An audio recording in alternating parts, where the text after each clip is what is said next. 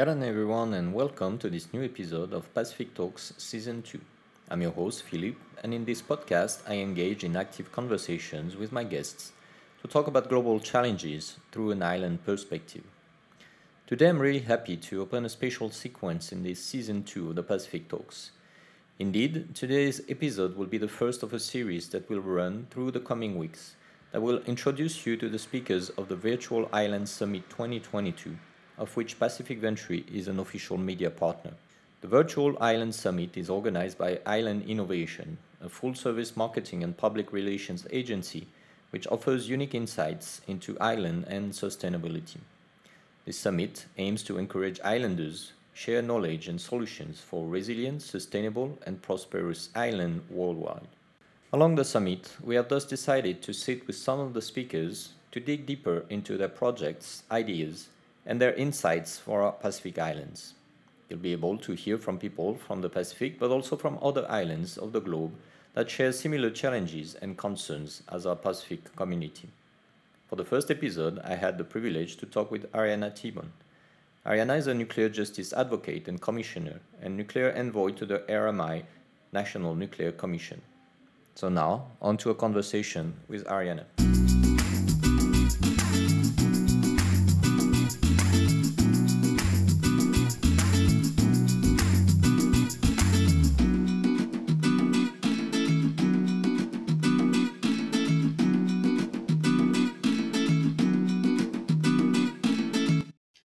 Ariana, Yorana, Yakwe, welcome to Pacific Talks. Can you tell us a little bit about yourself for those of our listeners who don't know about you yet? Okay, Yagoy, thank you, Philip, for in the invitation to join you this morning. It is an honor to be here today, and just to provide a little bit background on myself, my name is Ariana Tiban Kiluma, and I work with the National Nuclear Commission as a commissioner. I was recently appointed earlier this year. And so it is truly an honor to be here today and to speak on behalf of my people who continue to live with the consequences of nuclear weapons today. And prior to my appointment as a commissioner, I worked with the NNC as an education and public awareness director. And my main goal during then was to educate our children and communities about the nuclear weapons testing program and the effects of such programs that have hindered our livelihood today.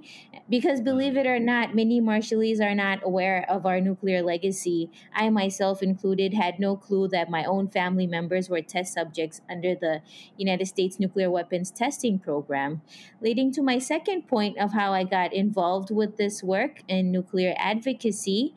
Um, Long story short, I was born and raised in the Marshall Islands. I did not learn about the nuclear legacy in school until I had actually left home for college.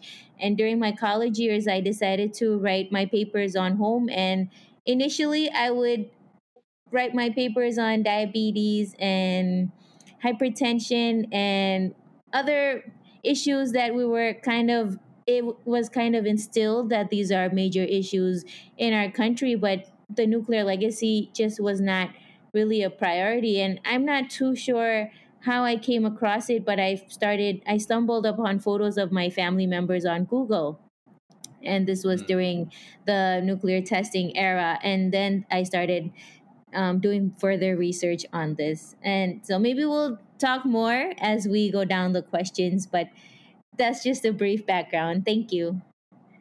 Thank you. That's actually an interesting context that you provide to understand exactly what's happening in your island. And as you know, French Polynesia, where we are at the moment, has been also a victim of those nuclear experimentations in the 20th century. And both our countries are living today or trying to live with the consequences of this past. So exactly, and you touched upon that already a little bit, but can you tell us a little bit more about what's the situation in your country as of today? What's the level of risks, and what are the challenges that it creates on a daily basis for your population regarding those interaction with the nuclear past of the country? hmm So Thank you again, sir. The nuclear weapons testing program drastically altered the livelihood and well being of the Marshallese people in a way that undeniably violated a number of human rights, and it had caused irreparable harm to the health of many Marshallese. It vaporized several of our islands and it contaminated most of the atolls throughout the Marshall Islands. And these islands, many islands, remain unfit for a human habitation, and they remain economically unproductive for centuries to come. Our communities continue to bear the scars and heavy burden as they live in exile and in conditions of near poverty. And going back in terms of knowledge on this nuclear legacy, the nuclear weapons testing program during its years of operation was shrouded in secrecy. And to this day, so much information and knowledge is being withheld from our government and our communities. And even with the declassified files that were provided to us in 1994, many of the files are redacted. And if you actually look through them, there's entire chapters that are blank and stamped deleted in these declassified files. And so, just more brief background on the nuclear legacy, there was files, hospital charts, photos of babies that were born with birth defects that we describe as jellyfish babies, and more, along with an entire office, were burned when the Trust Territory was dissolved and the Marshall Islands was navigating its way to independence. Furthermore, the nuclear legacy and its harm to our communities was not a subject taught in schools, as I mentioned, until 2019, after the National Nuclear Commission had worked with the Ministry of Education to include it in the Social Citizenship Education Program. The curriculum assimilates various angles of the nuclear legacy, from the harm and dangers, the geography, the politics, the health, the social and economic burdens, and we're also trying to get into the science part of it, but at this time, as we can understand, it's already very complicated. Um, and it's been 76 years since our nuclear legacy, since the beginning of the story of our nuclear legacy. And by now, we have lost many loved ones, and their accounts of the events that took place were buried with them. And what we're really trying to do at this point is to plant the seeds of knowledge on this piece of shared history with our students and youth, who will then become the drivers for change in the near future. This generational gap of knowledge on the nuclear legacy is unfathomable, and it is imperative that we take the necessary steps to discover the truth.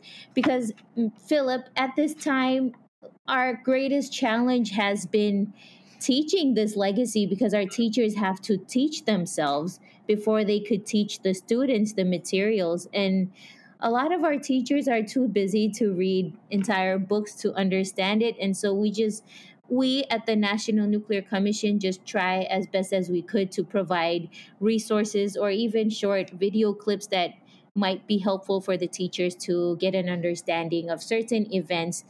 But because we were not taught in schools, I personally believe that this lack of knowledge has caused for a lack of skills in the labor force that might have been helpful for us. So we could have had doctors, we could have had scientists, we could have had marine biologists, we could have had teachers that focus just on the nuclear legacy. But because the older generation were not taught this information, it's not a priority for them. And I would just like to add further that right now at the College of the Marshall Islands, there is a nuclear institute.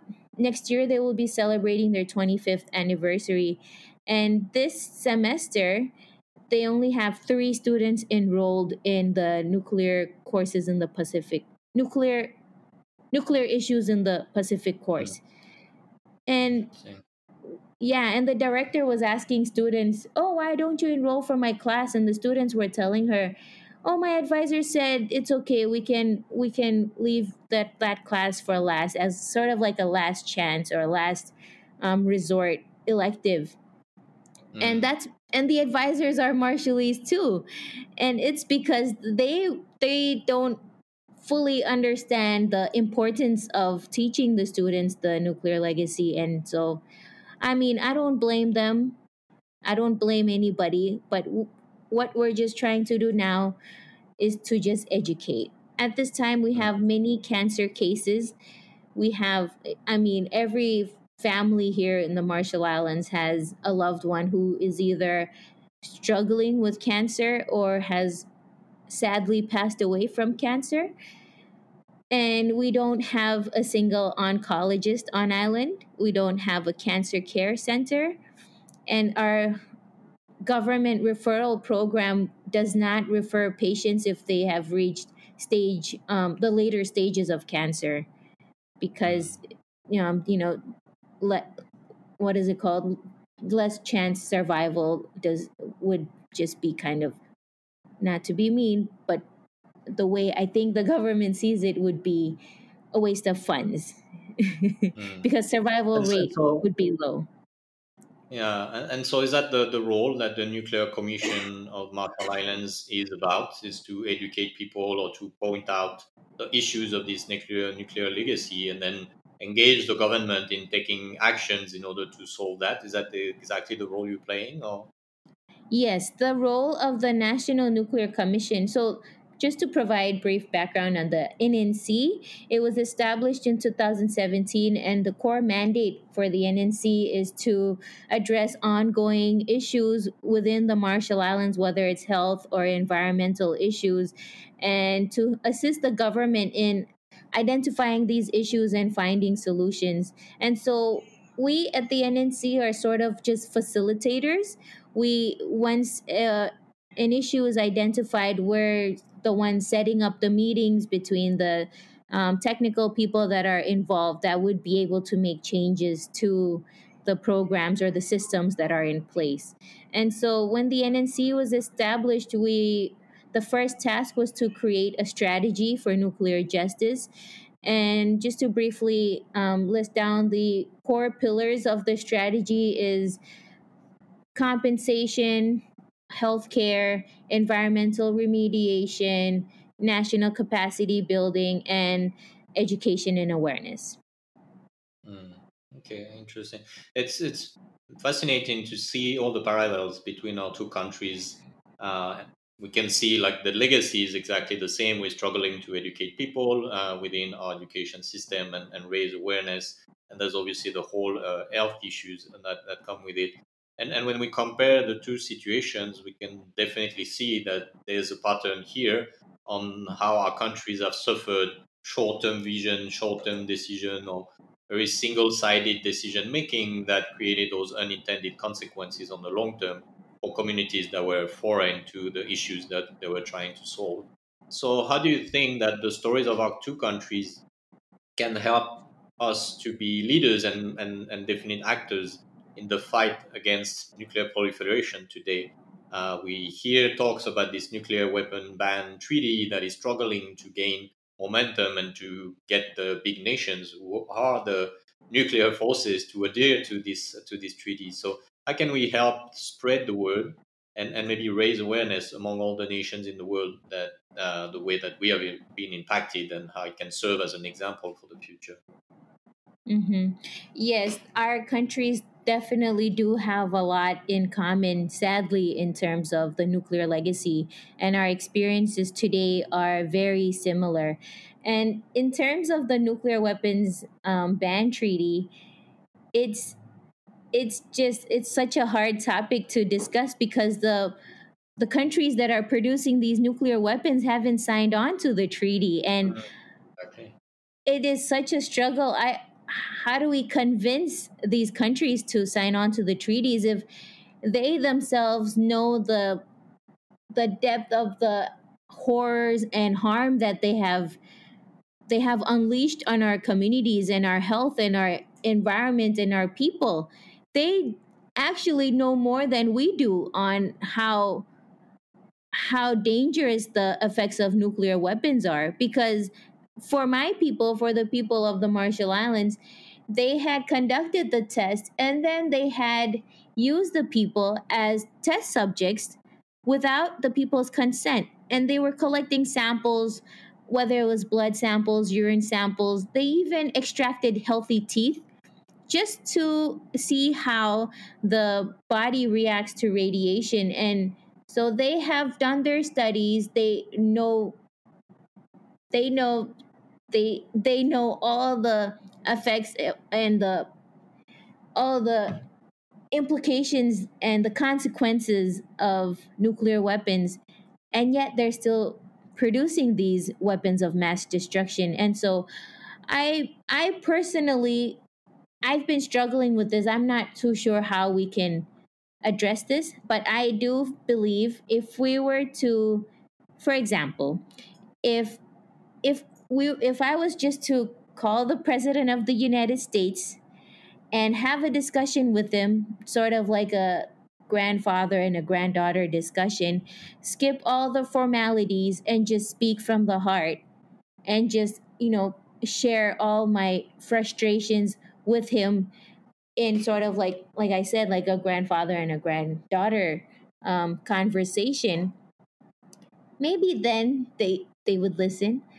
But then Mm. when we bring in all the bureaucrats into a room and we bring in all the politicians and have them discuss, they have their own agenda to take care of. And so I don't know, Philip. This is a hard question, but those are just some maybe possible. I'm not sure what my chances are of even having a phone call with the president of the United States, but I am hopeful.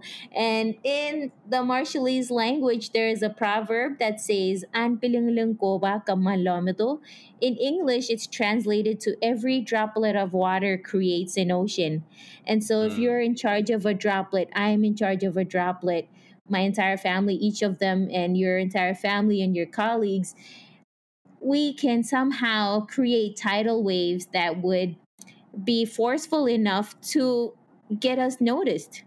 I don't know. That's just Mhm. my thoughts. it Yeah, and I is mean, it is for a us very ocean people, difficult question. to be a droplet, that's something that we know to how to deal with. So I guess that helps. But another hot topic. I mean, this is just by itself a hot topic on itself. But the question of reparation and compensation, it's definitely hard to estimate the prejudice and the damages that were done and to give a number to it. But there's still a need to give one number and to obtain reparation for that. How is your country dealing with this situation, and how, if anything, you use reparation or the idea of compensation as also a tool for the economic development of your country, and how all of this is also uh, analyzed through the filter of all the environmental issues that we are dealing with that are also an issue of short-term vision from those big countries. In terms of reparation and economic development, building off of the nuclear legacy, just to be honest, we do not have the capacity for environmental remediation. We do not have the capacity for caring for our loved ones who are living with radiation related illnesses.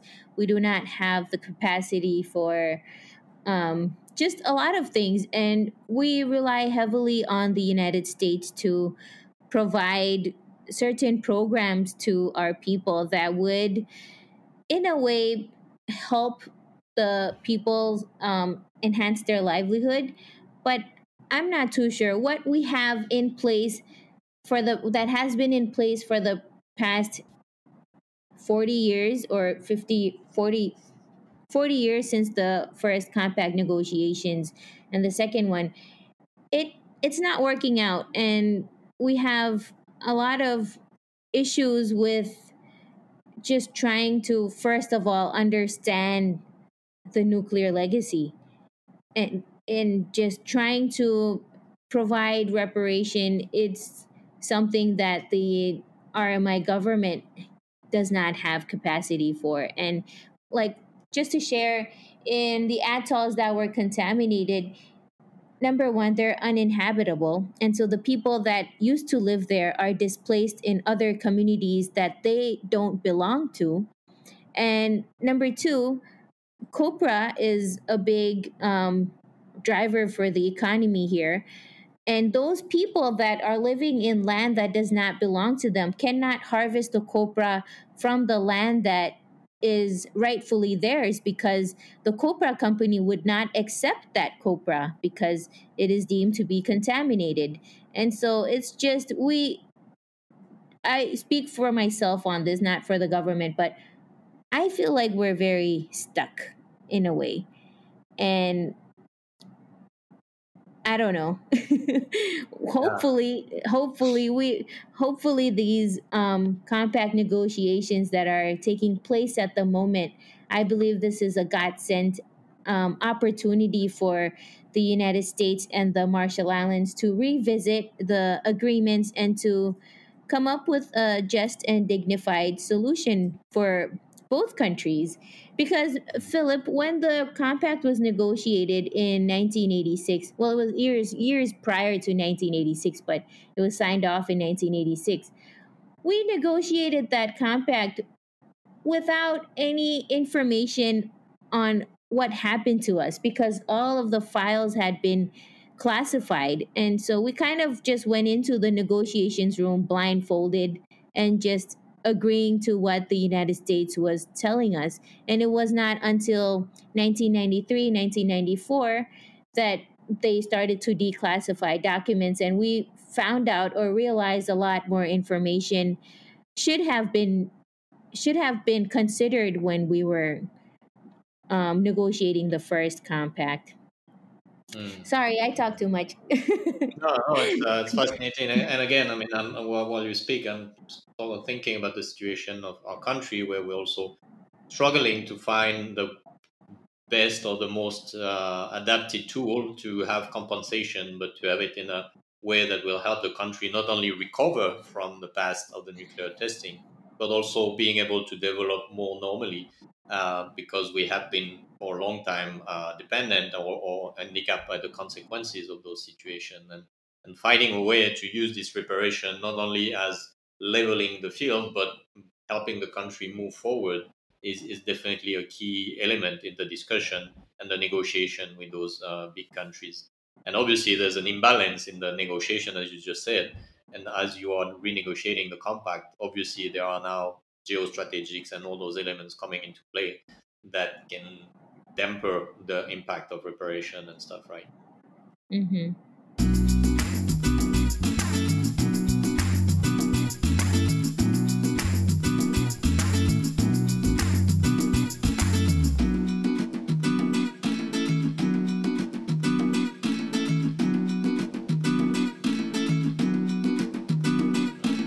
And so another parallel that I would like to draw on this is, as you said, dealing with such a huge issue that has so many complexities kind of make us feel stuck. And it's a little bit like what we feel as in the Pacific towards climate change. We feel stuck because we understand exactly the consequences, but we're struggling to convince the big countries to make a change or to step up in that topic. So how do you, maybe in the nuclear commission, how do you think you have a role to play in advocating for climate change and for all those changes that needs to be implemented regarding the history of the nuclear testing? Mm. This is another, like you mentioned, this is another stuck chapter incorporating the nuclear legacy and the climate change. First of all, our people had been displaced from their homes because of the nuclear testing. And now what we face today is large numbers of out migration. And this time they are being displaced from their country because of climate change. And so, as you mentioned, it's how do we convince the big countries to, because they are the driving force causing climate change, and money makes the world go around, right? And so I'm not too sure how. This is just being very honest. I sometimes lose sleep at night because I don't know how to convince the world that climate change is a reality that many of us, I think all of us in the Pacific, are living with. And I don't know, it's just would they then wake up if all our islands are underwater and we're now refugees in their countries? Mm, I don't know. yeah. It's just it's hard because even when climate experts say that it is predicted that by 2040 or 2050 we will be submerged in water, it seems like that alone is not enough to convince these Mm. big leaders of how problematic that is.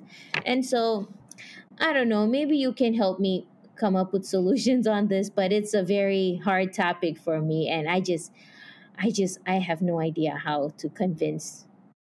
Yeah, yeah. Well, I guess the problem is that the consequences of their decisions are lived by people who are not their people, and so obviously that creates a distance from the issue. But Mhm. facing this feeling of being stuck, as you said, how do you feel? How do you keep yourself motivated? How do you keep yourself committed? Like what pushes you on a daily basis to keep on fighting and making sure that you reach your very very difficult outcome? So what keeps me motivated is a lot of things. It's pretty much the past, present, and the future. I sometimes honestly feel like all of the burden that's on the National Nuclear Commission is is a lot. Or actually, let me rephrase it. I sometimes feel like our efforts is just a single grain of sand on a long beach, and it's just that one piece of sand is it means nothing that the entire world does not care about. And I mean that of course our Pacific sisters and brothers care because I've come to an understanding that we all speak for each other and we're all united in a sense. But I'm speaking like the entire world, aka the big countries. They kind of just turn deaf and blind when it comes to our issues. And what keeps me motivated to just continue with this work is, like I said, the past. It's all of my family members that have passed on, but they till their last breath they had fought for justice.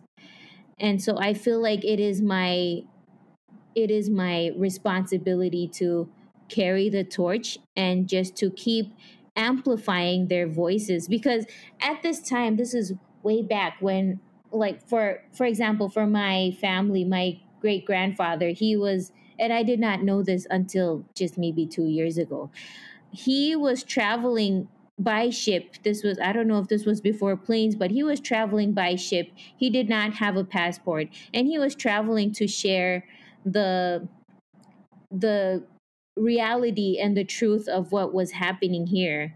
And for our listeners who are not aware of what Project 4.1 is, Project 4.1 was the United States top secret medical lab study that was conducted to see how radiation affects the body. And under Project 4.1, there was an exposed group and there was a control group. And within this control group, they had divided it, and half of that control group was either injected with radiation, and the other half was ingesting radiation. And so my family comes from the exposed group because my great grandfather and my great grandmother were living on Rongelap Atoll when the bomb, one of 67 bombs actually, when the biggest bomb had detonated, and they were displaced 4 days after the testing. So the United States did not evacuate them the same day, but they actually waited 4 days. And according to these reports, they wanted to leave the community there so that the community can absorb as much radiation as possible for the experiments. And so when Mm. my family was then moved to Kwajalein Atoll, where they conducted the Project 4.1 experiments, they had, by this time, they had burns throughout their bodies. They had beta burns and their elbows, mostly where the creases are, the elbows, the necks, on their feet. And they had to scrub those burns 3 times a day in the lagoon, which is salt water, and they had to scrub it with soap 3 times a day. And a military officer would come with a Geiger counter and scan their bodies to see if they were still contaminated. And when they did this, they had the women and the men separated in groups 3 times a day for this lagoon bath. But when they were moving them from Rongelap to Kwajalein, Philip, I will just share with you, this is a very heartbreaking reality that they don't really talk about because of the humiliation that's um, it's woven into this.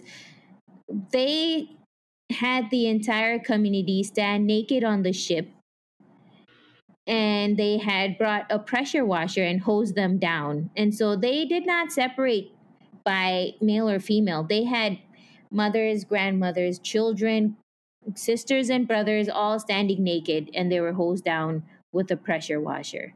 And so this is just the beginning of it. And by now, their hair had already fallen off. A lot of the children were bald because they were playing in the radioactive contamination, the fallout. And it's a lot. It's a very gruesome piece of history, and what I'm sharing with you now is just one page to an entire book. But anyways, my grandfather later on led many efforts to share their stories with the international community. And it was not just him alone, it was him and a lot of his brothers and sisters too. They were traveling to share these stories. And so that's one of my motivations. That's the past. The present is today, I feel like there's just a lot of work that needs to be done.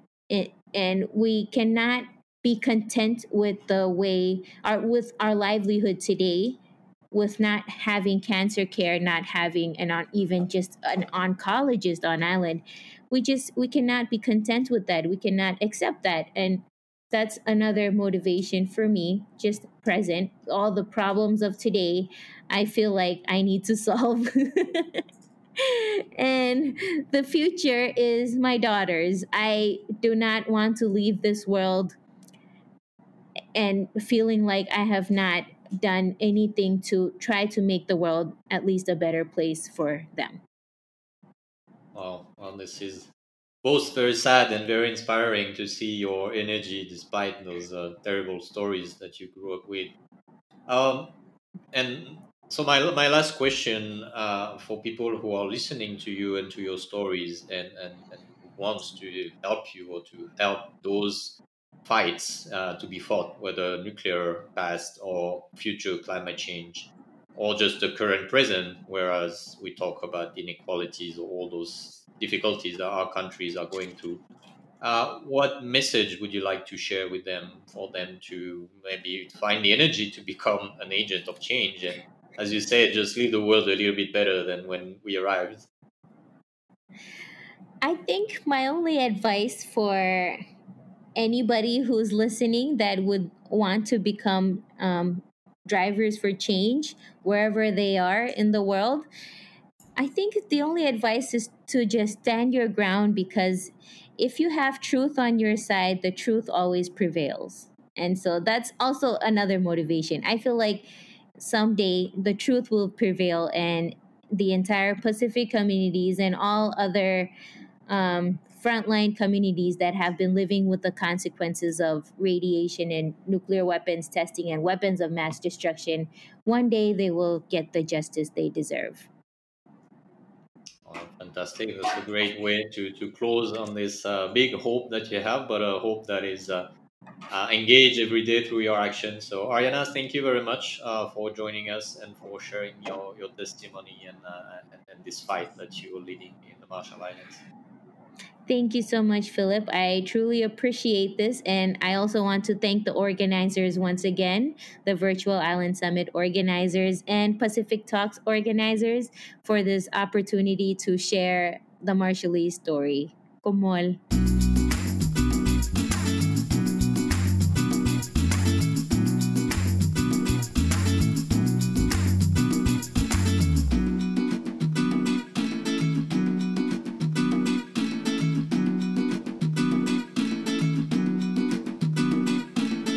this was the first episode of this special series dedicated to the speakers of the Virtual Island Summit 2022, organized by Island Innovation.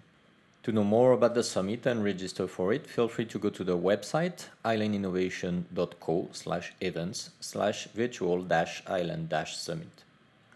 Pacific Talks is a podcast hosted by me, Philippe, and produced by Pacific Venture Media. If you enjoy this conversation, feel free to subscribe on any podcast platform of your choice. You can also share it on your social medias or with your friends, family, or colleagues. And if you listen to it on a podcast platform, feel free to leave us a review. This is very important to us as it helps us to reach out to more people. If you want to share your thoughts and ideas following this conversation, you can reach out to us directly by email, contact@pacificventure.com, or on all our social platforms. Until next time, with another guest, another discussion on the challenges of our islands, take care and see you soon.